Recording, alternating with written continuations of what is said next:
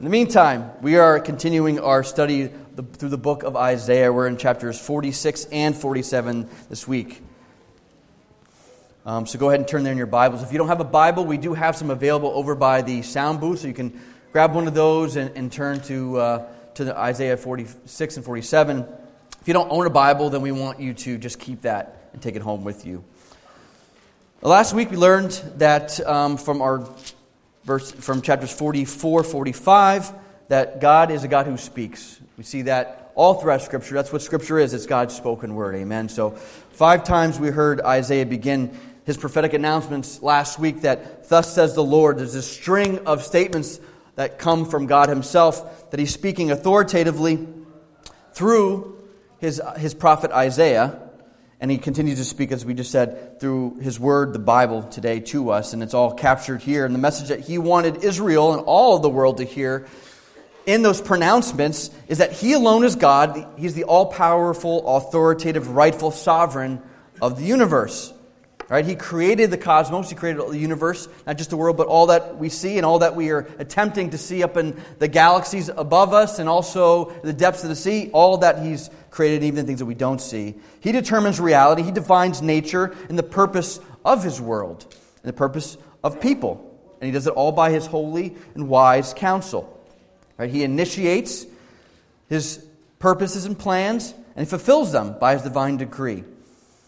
And what he says he will do. And what that should invoke in us or evoke in us is joy, for the joy of God's people. And should have evoked joy in Judah. But we see that God had revealed this to them, that he would at last deliver them from the exile in Babylon, but they weren't joyful. They weren't proclaiming God's excellencies. He had been faithful to them, and he was steadfast in his love for them, and that he was going to deliver them through Cyrus, this Persian king, this pagan king. But that was a pill that was just too large for them to swallow, right? From their limited perspective, it didn't really make any sense. They were looking for the Davidic king that was going to come from within their ranks, within the nation of Judah, within the nation of Israel. And so they challenged God's authority his authority to act however he chooses to act in his world and for his people. And today we're going to see that God is going to challenge their unbelief once again. He's going to proclaim at the same time judgment on Babylon, the one that's holding them captive. So Israel's salvation, we're going to see, is simultaneous with Babylon's destruction. So redemption and destruction are two sides of the same coin. So we're going to look at this morning's chapters 46 and 47, and I've divided them conveniently by chapters into just 2 points this morning. Doesn't mean it's going to be any shorter of a message, but it's just going to be 2 longer points. But chapter 46, we're going to see stooping idols and the supremacy of God, and then in chapter 47, shameful and certain destruction for Babylon. So let's turn now to chapter 46 as I read from the Word of God this morning. Bel bows down and Nebo stoops. Your idols are on beasts and livestock. These things you carry are borne as burdens on weary beasts. They stoop, they bow down together. They cannot save the burden, but themselves go into captivity. Listen to me, O house of Jacob, all the remnant of the house of Israel who have been born by me from before your birth, carried from the womb. Even to your old age I am he, and to gray hairs I will carry you. I have made and I will bear, I will carry and will save. To whom will you liken me and make me equal and compare me that we may be alike? Those who lavish gold from the purse and weigh out silver in the scales hire a goldsmith and he makes him into a god. Then they fall down and they worship. They lift up to their shoulders, they carry it. They set it in its place and it stands there. It cannot move from its place. If one carries it, it does not answer or save him from trouble. Remember this and stand firm. Recall it to mind, you transgressors. Remember the former things of old. For I am God, and there is no other. I am God, and there is none like me, declaring the end from the beginning, from ancient things to things not done, saying, my counsel shall stand, and I will accomplish all my purpose.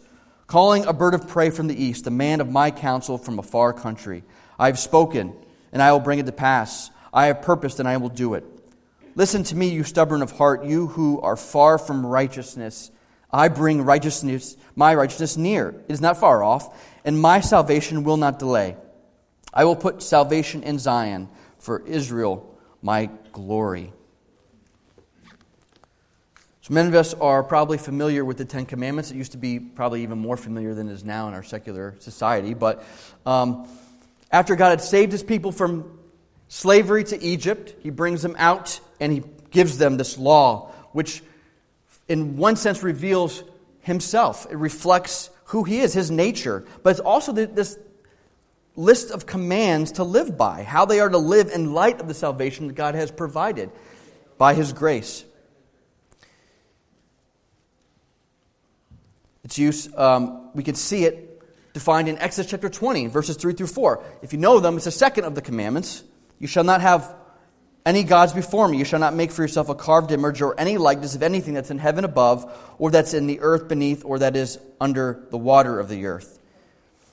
And interestingly, by God's providence and by His wisdom and by His just masterful use of communication, He reveals that same command to us in poetic format. And he goes on to actually explain as to the reason why we are to worship idols and why it's wrong. Isaiah here, we see him painting this picture, this portrait, right, of these gods, Babylonian gods, the gods of Bel and the god of Nemo. They were the two prominent gods of Babylon during the time.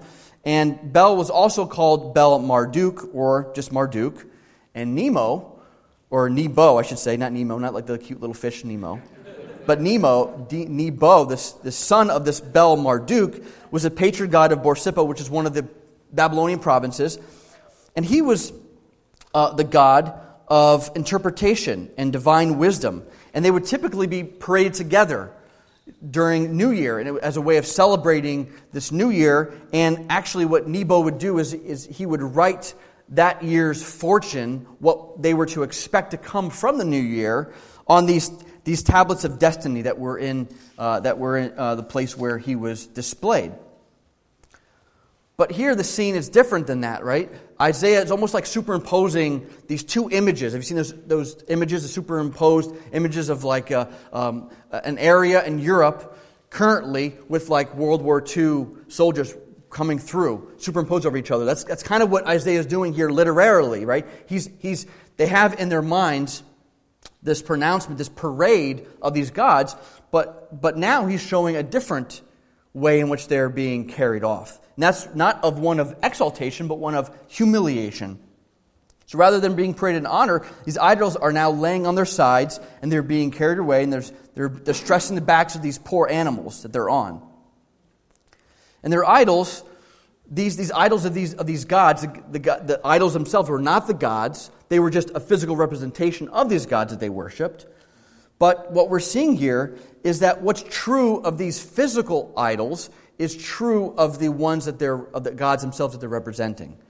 Right? They've been defeated. We're seeing them here laying on their sides in defeat, knocked down from their altars of worship, and now they're being transported, it says here, into captivity. Right? They're not good for anything because they can't even save themselves, let alone the ones that are worshiping them. That's the point of this message. That's the point of this imagery that Isaiah is using. Instead of just being useful and powerful, they're nothing but a burden. And so this declaration of Babylon's humiliation, that's essentially what we're seeing here, is resulting from God's judgment. Babylon's collapse is inevitable. And this is just the beginning of the bad news. We're going to see it in more laid out and expounded upon in the next chapter, when we get to chapter 47, our next point.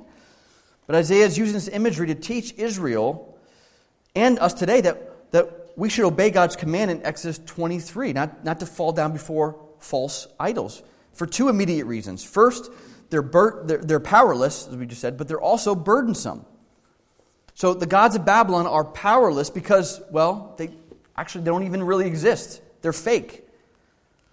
They're just this byproduct of humans' imagination that they use in rejection against their Creator. And they're meant to fill this void, this creaturely craving, this longing to worship something, to worship anything that we can.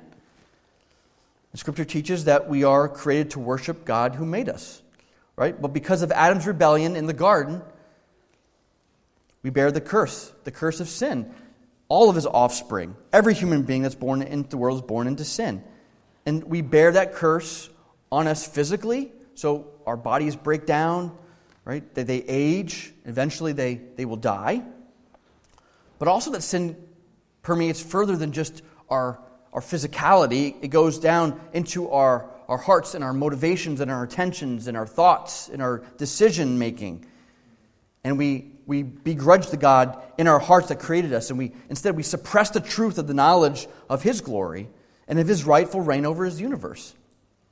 And so what we do is we build idols instead. And so what's an idol? We've talked about this. This has been a theme throughout our study of Isaiah. But put another way than we've done before is that it's anything that we essentially build our lives around and that we assign it ultimate value above all else. And we allow these idols that we've created, that we build up, that we stake our hopes on, to shape our thoughts, to shape our decisions and our dreams and how we spend our money and where we assign our identity and our relationships. And what they're doing essentially is they're just really distracting us from the reality, right? They're distracting us from the reality of the fact that we are sinners that reject the God who made us, the God who actually provides life and fulfillment and joy and purpose.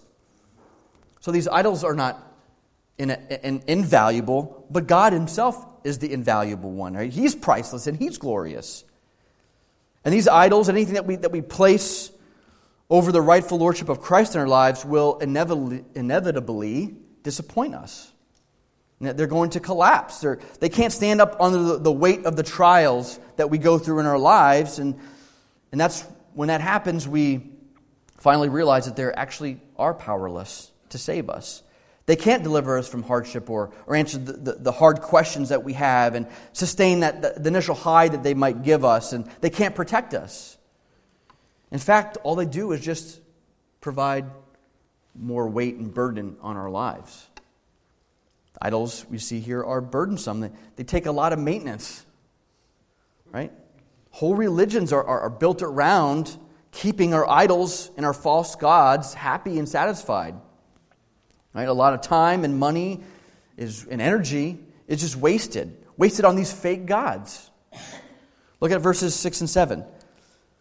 Those who lavish gold from the purse and weigh out silver in the scales hire a goldsmith, and he makes it into a god. Then they fall down, they worship. They lift it up on their shoulders and they carry it. They set it into its place, and it stands there. It can't move from its place. If one cries to it, it does not answer or save him from trouble. We see here, look at all that went into producing these idols. Right? This wealthy elite finances this project. They give and they provide this gold and silver that they possess. And they use only the most valuable materials and metals, right? Then they hire this goldsmith, and he's the one who's going to mold and melt these materials and shape them into these idols. Maybe even putting them over wood. Think of all the wasted money spent and the wasted ingenuity, engineering the specifications for these objects and the logistics, right, of transporting them and the force that's needed to be exerted to lift them up into their high places on these pedestals. And in the end, the cries, the prayers, the chants of all those worshipers, they're all in vain. These gold and silver figurines, they can't hear, they can't respond. They're blind, deaf, they're mute.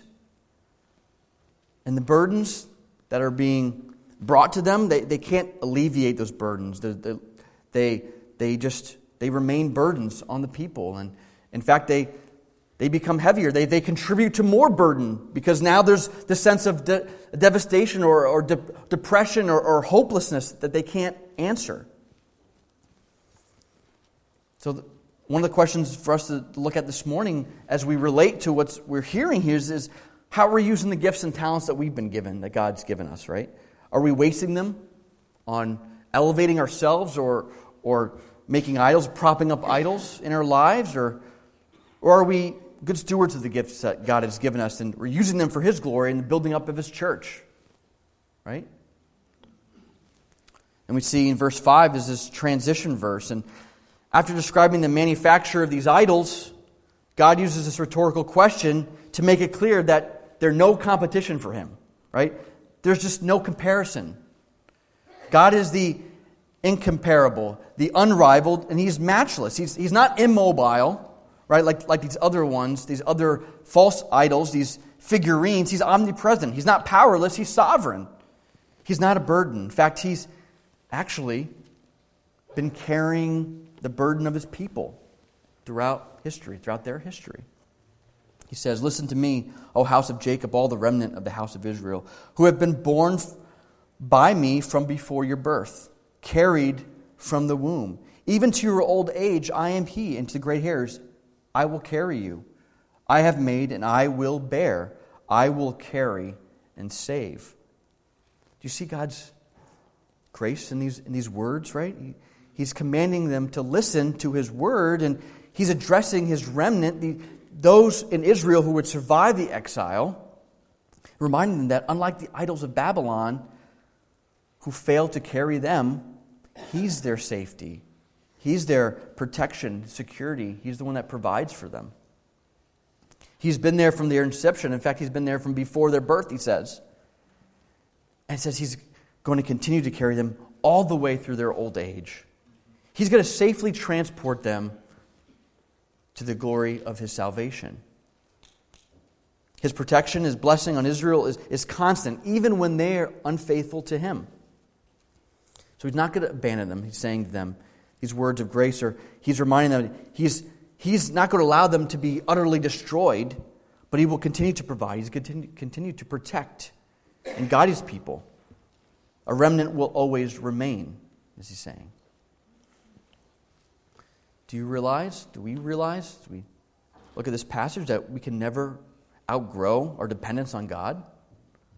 Right? God has carried Israel from their inception all the way through to their salvation, and He does the same thing for His church, His people. Corporately, yes, the church together, but also we can individualize it as well and talk about it at the personal level, that each one of us belongs to Christ, and we're all deeply dependent on God's grace. And the grace that God used to save you by the outworking and pouring out of His Holy Spirit, the same grace He's going to use to sustain us through life and all that goes on during our life. And ultimately, God's going to use His grace to bring us to glory. So are we humbly resting in that truth, in that reality, relying on God's grace in our life? Or maybe there's another way of asking it, to look outside of our own personal experience, but what about the rest of us that are around? Do we recognize the need for God's grace in other people's lives, and are we extending that grace to them? Right? Are we also praying for God's grace to be on the lives of people that we know need it? After all, we've needed it as well ourselves. Amen? So in the ancient world, the destruction of these gods, of these nations, was synonymous with the destruction of the nation itself. Right? They went hand in hand. Right? Then when a nation was defeated, so too was the god defeated. When the god of that nation was defeated, so too was the nation. And it meant that their gods, in this instance, Babylonian gods, had failed to save them. And they were destroyed, or at least these gods were brought into captivity, if not utterly destroyed. Sometimes they would be welcomed into the gods of that new nation that take them over and added to the rest of the gods that were worshipped. So if nothing else, they'd at least be brought into captivity or destroyed. And Babylon was viewing Judah in the same way, that they because they had destroyed Judah, at least they brought them into captivity, right? Their God had failed them. Their God was no God at all, or just another God that they can add to their panoply of gods. But in reality, we see that God is not like the gods of Babylon or any other neighboring gods, right? He's not even just superior over these other gods. He's the sole sovereign of the universe. The other gods are false gods. They don't exist. And even though Israel was still in exile, their God, the one true God, had not abandoned them. He was still on the throne, and He was still orchestrating His plans to save them. God is using this prophet Isaiah here to exhort His people in the midst of their exile, to trust him. They can trust him for all the same reasons they've trusted him in the past. As we saw last week, the shock of Cyrus' identity was just too difficult for them to handle. And their knee-jerk reaction was just to completely challenge God and to not believe what God had told them would be true, that he would raise up Cyrus. But by God's grace, that belief can be remedied. There's a solution to that unbelief. God doesn't just give them a suggestion as to what they can do to maybe offset a little bit of their disbelief, but he gives them a command to remember, to recall, review the past, how God has intervened in their behalf in the past. He's telling them, let my triumphs serve as a trustworthy anchor for you, as a firm foundation under the current circumstances you find yourselves in. And we can stand confidently upon God's past acts, his heroic deeds, which all of them together marvelously display his godness. His goodness, his godness, his righteousness, his divine power, his glory, his holiness, his righteousness, his goodness, mercy, and grace, and the list can go on. And we are people who also need reminding in our day as well, right? We're forgetful. We're dense. Sometimes we often miss how God's working around us, or even amongst us, or even within us, because of sin that's in our life, or because there's so much noise going on around us that we're paying attention to. And the best thing we can do is to just continue to repeat the truth to ourselves. Right? It takes lots of practice and effort, but by the Spirit's power in the community of faith that's around us, right, God's church, we can condition ourselves to remember the gospel, and we can create habits that are going to prompt us to reflect on the gospel. Right? Meditating on the gospel, on the good news of what Christ has done for hopeless sinners, is essentially the same thing as meditating on the glorious nature and the work of Christ himself. Pursuing him and applying the gospel to our lives, that's what's going to reinforce our belief. That's what's going to strengthen our faith. And that's what's going to drive us to worship God with all of our hearts, mind, soul, and strength. The Holy Spirit can, and he does, sometimes spontaneously, just open our eyes to the glories of Christ in moments that we just didn't expect for it to happen. But at the same time, we ought to put ourselves in the way of grace. As Jonathan Edwards put it, we should endeavor to promote spiritual appetites by laying ourselves in the way of its allurement, being allured by God's grace. There are many books that encourage this discipline, the spiritual disciplines, and it's a way that we can grow in grace and knowledge of Jesus Christ. And I could probably give you many recommendations, but one that has been useful for me recently that I've looked at is David Mathis's book, Habits of Grace, because he really just makes it very easy by categorizing the spiritual disciplines into 3 different categories: God's voice, God's ear, and God's people. Right? God's voice being God's word and listening to God's voice as we meditate and read Scripture. God's ear, are praying to God and reaching out to him. And God's people, the fellowship of other believers together. And these are 3 effective ways that God uses the Spirit to discipline our hearts and our minds to continue to pursue Christ. Right? And getting back to the text, God's going to repeat this promise that he is going to accomplish his purposes.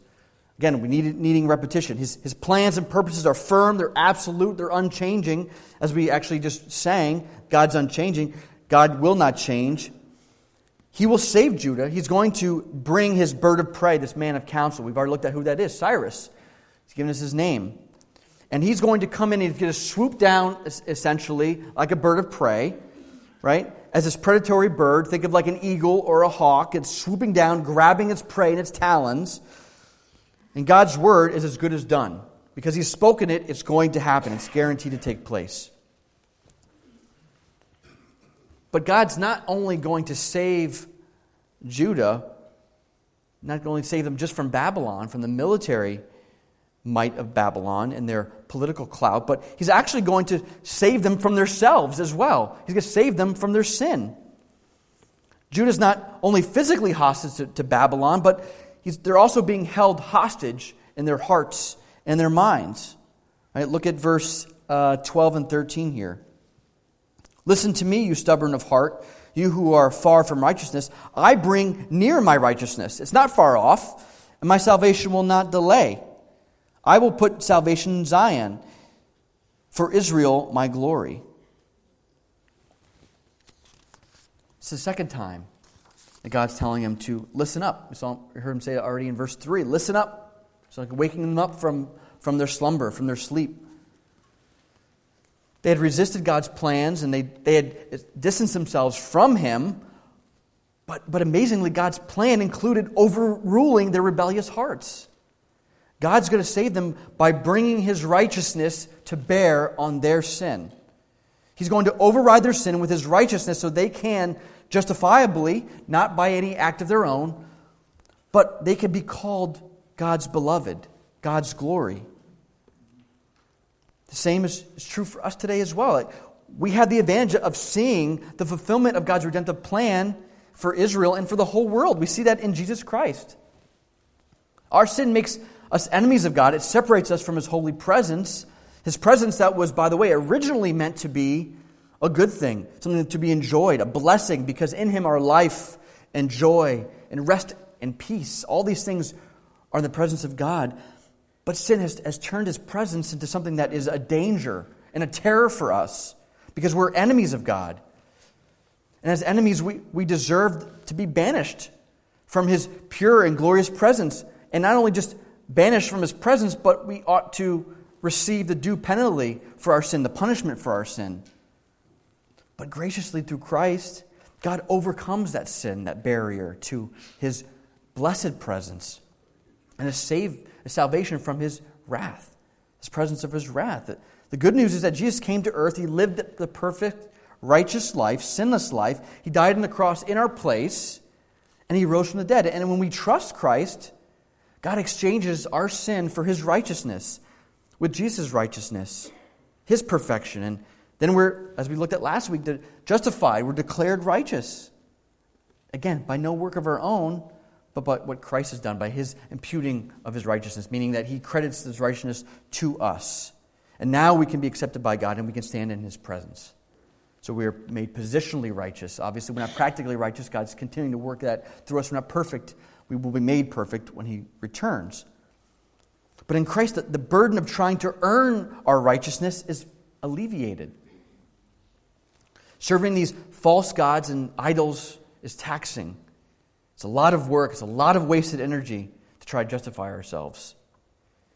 And we can rest, though, knowing that our sins are forgiven and that we will enjoy the ultimate blessing of being with Christ, who doesn't just tolerate us, by the way. He doesn't just make it so that we can be in his presence and keep us in a corner somewhere. Our text says it in verse 13 that God calls Israel my glory. Right? He saves his people so that he can delight in them. God wants us to be with him. But for that to take place, it means that he also must destroy the enemies. He must defeat his enemies. Redemption for Israel also necessitates Babylon's destruction. So let's turn to our second part of our lesson this morning. Shameful and certain destruction of Babylon in Isaiah chapter 47. So let's read about this. Come down and sit in the dust, O virgin daughter of Babylon. Sit on the ground without a throne, O daughter of the Chaldeans. For you shall no more be called tender and delicate. Take the millstones and grind flour. Put off your veil, strip off your robe, uncover your legs, pass through the rivers. Your nakedness shall be uncovered, and your disgrace shall be seen. I will take vengeance, and I will spare no one. Our Redeemer, the Lord of the hosts is his name, is the Holy One of Israel. Sit in silence and go into darkness, O daughter of the Chaldeans, for you shall no more be called the mistress of kingdoms. I was angry with my people. I profaned my heritage. I gave them into your hand. You showed them no mercy. On the aged you made your yoke exceedingly heavy. You said, I shall be mistress forever, so that you did not lay these things to heart or remember your end. Now therefore, hear this, you lover of pleasures who sit securely, who say in your heart, I am, and there is no one besides me. I shall not sit as a widow or know the loss of children. These two things shall come to you in a moment. In one day, the loss of children and widowhood shall come upon you in full measure, in spite of your many sorceries and the great power of your enchantments. You felt secure in your wickedness. You said, no one sees me. Your wisdom and your knowledge led you astray. And you said in your heart, I am, and there is no one besides me. But evil shall come upon you, which you will not know how to charm away. Disaster shall fall upon you, for which you will not be able to atone. And ruin shall come upon you suddenly, of which you know nothing. Stand fast in your enchantments and your many sorceries with which you have labored from your youth. Perhaps you may be able to succeed. Perhaps you may inspire terror. You are wearied with your many counsels. Let them stand forth and save you. Those who divide the heavens, who gaze at the stars, and at the new moons make known what shall come to you. Behold, they are like stubble. The fire consumes them. They cannot deliver themselves from the power of the flame. No coal for warming oneself is this, no fire to sit before. Such to you are those with whom you have labored, who have done business with you from your youth. They wander about, each in his own direction. There is no one to save you. And that's how it ends. Although Israel is very much still in earshot here, this is now God turning his attention. He's turning to address Babylon. Although the imagery is a little bit different from the beginning of chapter 46, there's still one theme in common at the beginning of these two chapters, and that's humiliation. Right? These toppled idols of chapter 46 is now being replaced by this destitute and this disheveled woman that's just sitting in the dust. And this woman is obviously a stand-in for Babylon. And her story of public shame and humiliation is a story of Babylon's destruction as well. And instead of tales of rags to riches, which you all love to watch and to read, it's one of riches to rags. Right? We watch this pampered mistress of the nations, this one who has seduced and it has allured the attention of the other neighboring nations, brought them under their control, is now falling to disgrace. She's only known the life of luxury, it seems, but is now being thrown into this life of servitude. Look at verses 1 and 2. Come down and sit in the dust, O virgin daughter of Babylon. Sit in the ground without a throne, or daughter of Chaldeans, for you shall no more be called tender and delicate. Take the millstone and grind flour. Put off your veil, strip off your robe, uncover your legs, pass through the rivers. Isaiah is using Babylon here and Chaldea interchangeably, because Babylon is essentially the name of the nation itself, and Chaldea was the name of the land that they possessed. And Babylon is called this virgin daughter at this point because at this point in their history they have not been toppled or defeated by any neighboring military force. This woman's, we see, is obviously affluent, lived a life of ease. But now this life is going to be replaced with hardship and bone-bruising labor. Her high-end wardrobe is now gone. In fact, she's completely humiliated by her nakedness. And this depiction of passing through the rivers is an allusion to maybe being dragged across rivers into exile, the same way they had dragged Israel into exile. And the point is that God's going to dethrone Babylon from this high position, from this high status on the world stage, and strip Babylon from its glory. He's going to expose their shame that lies underneath all these fancy dressings. And this seducer of the nations will, with all of her power and prestige, it's all just simply a facade. They're frauds. And God, who is Israel's Redeemer, the Lord of hosts, the Holy One of Israel, is going to judge them for their sin. 3 titles here are used of God.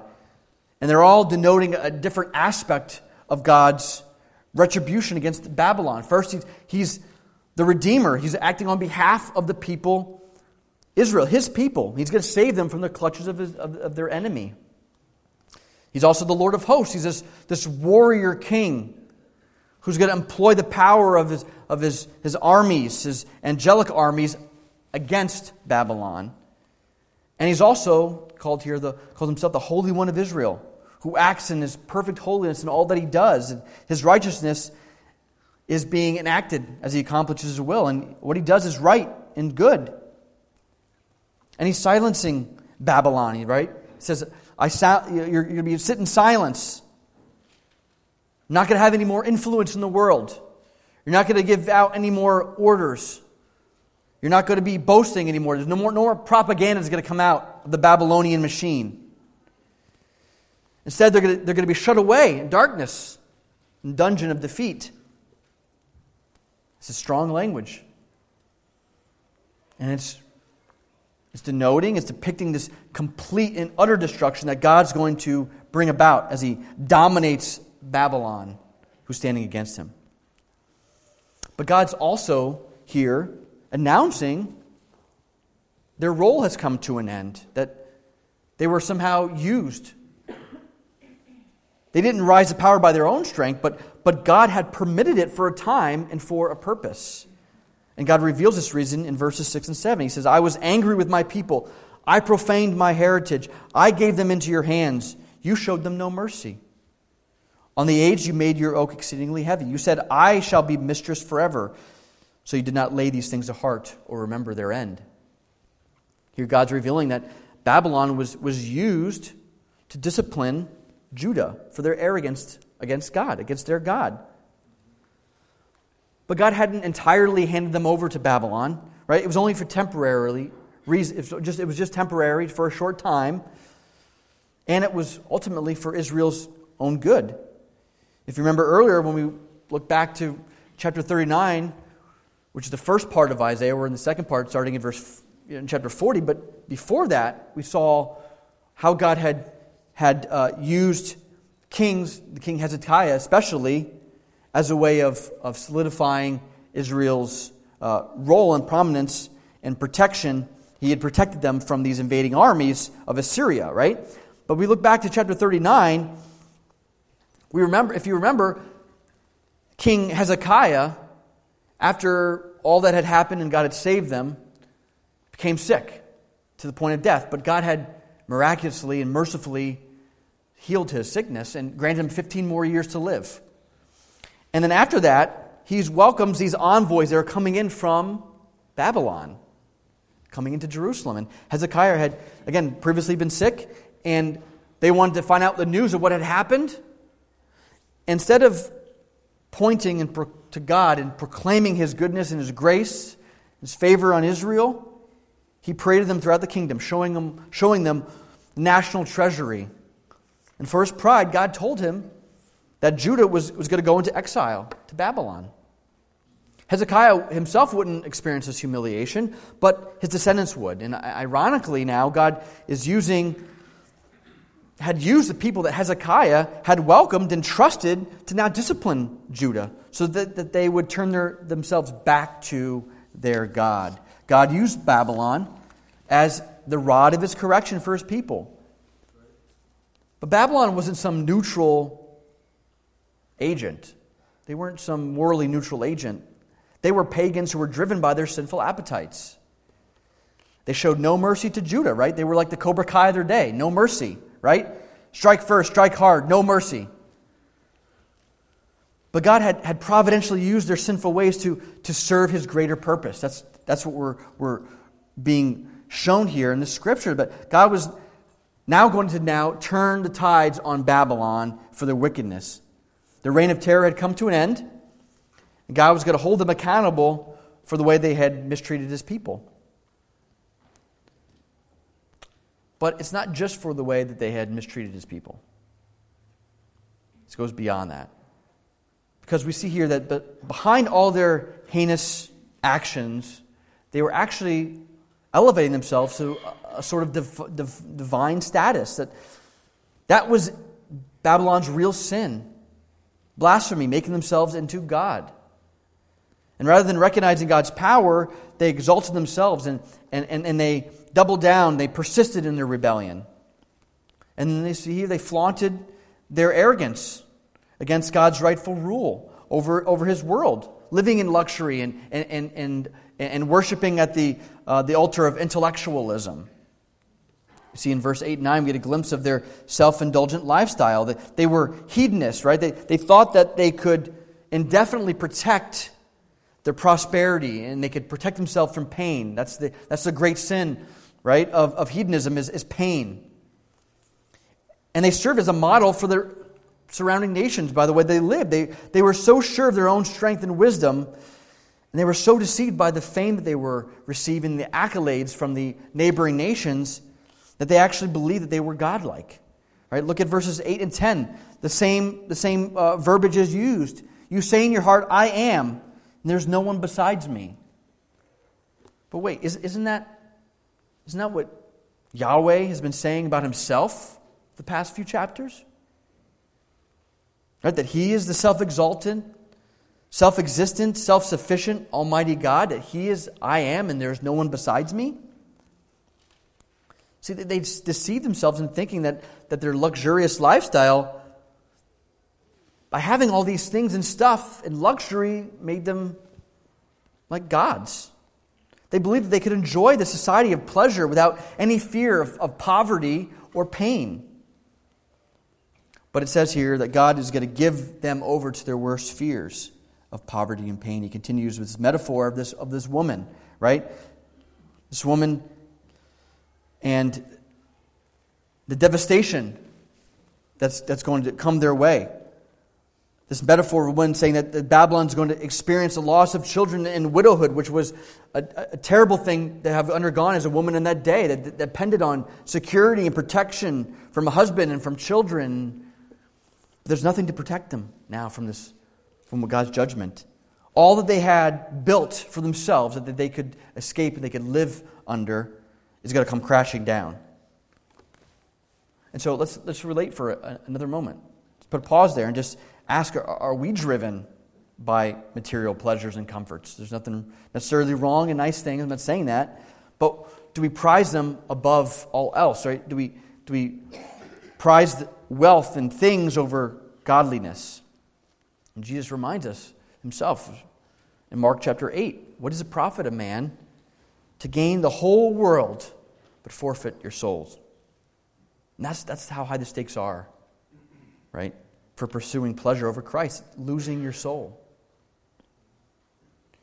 Another way Babylon had elevated themselves to this godlike status was relying on their own knowledge, their worldly wisdom, even these magic enchantments, right?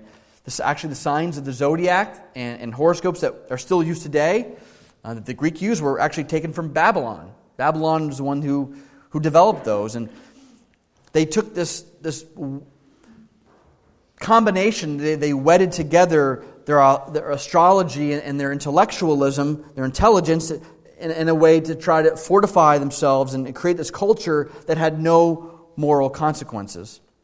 Verse 10, you felt secure in your wickedness, and you said, no one sees me. Your wisdom and your knowledge led you astray, and you said in your heart, I am, there is no one besides me.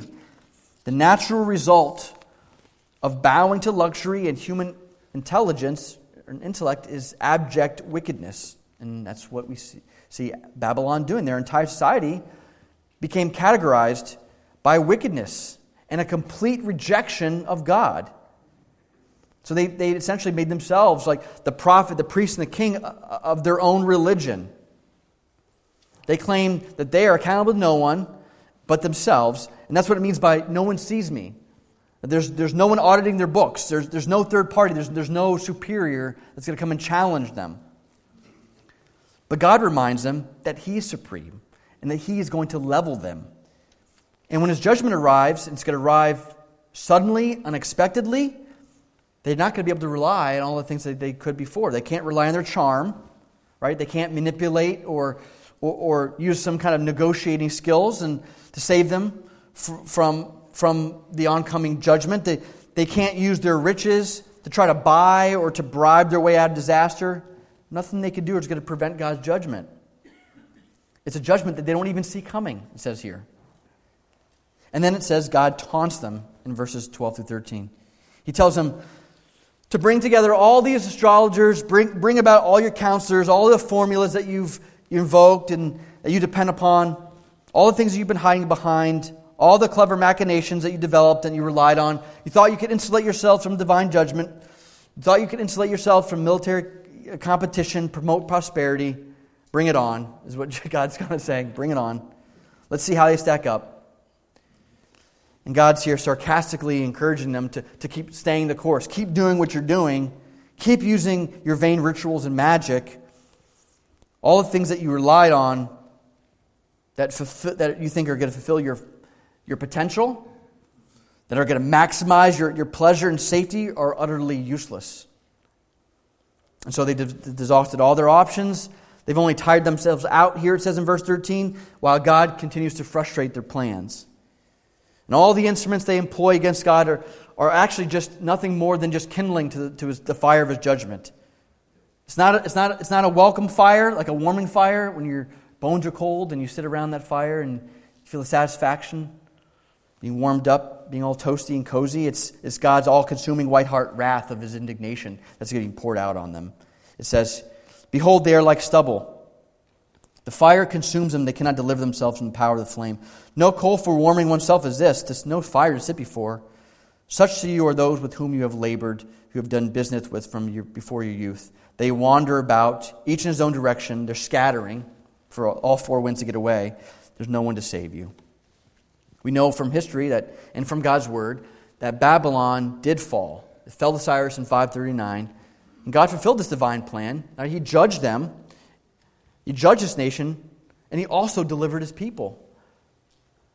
But although the nation of Babylon itself, this ancient nation, was defeated, the spirit of Babylon still remained. Not because God had failed, but in keeping with His wise and holy purposes, He has delayed Babylon's final destruction until Christ returns.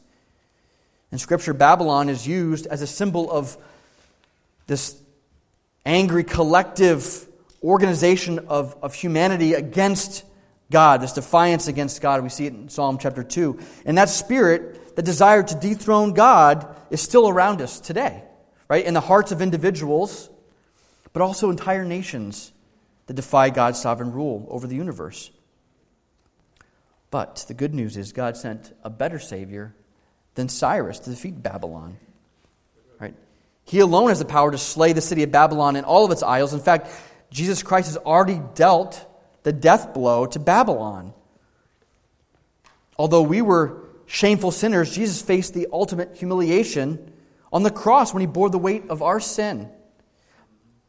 By His cross and by His resurrection, His triumph over the grave, He simultaneously redeemed His people from captivity to sin and destroyed sin itself. And one day we will finally see the consummation of God's redemptive plan. It's going to be an amazing day when finally we see all the details that we had missed or misconstrued of God's inner workings. All are finally going to make sense to us because we'll see how God wielded all of these things, His sovereign power to defeat Babylon and to save His people, His beloved people. Revelation chapter 18, we see a portion of the song that we're all going to sing together in glory. "Alas, alas, you great city, you mighty city Babylon, for in a single hour your judgment has come. Rejoice over her, O heaven, and you saints and apostles and prophets, for God has given judgment for you against her."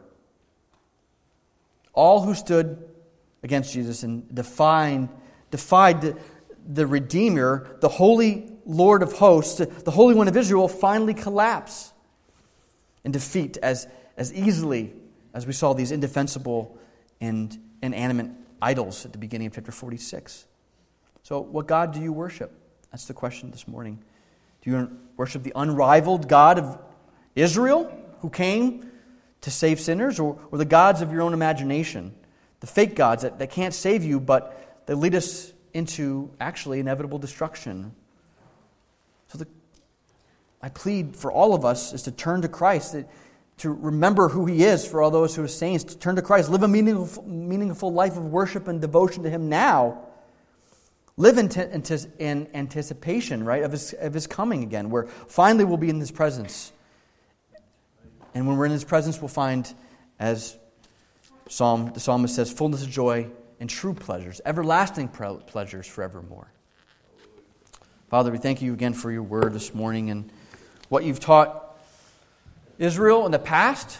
You've also are continuing to teach us this morning.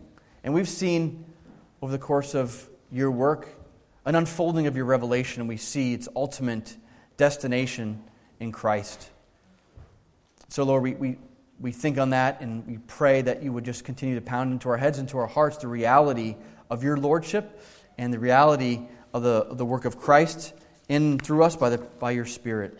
Lord, help us not to rely on ourselves. We pray that we would rely on Your strength, that we'd find that You are the one who's carrying us ultimately from cradle to grave and into eternity, when finally sin will be defeated, death will be defeated, and we'll worship You as the Savior and Lord of the universe in great joy. And it's in Jesus' name we pray. Amen.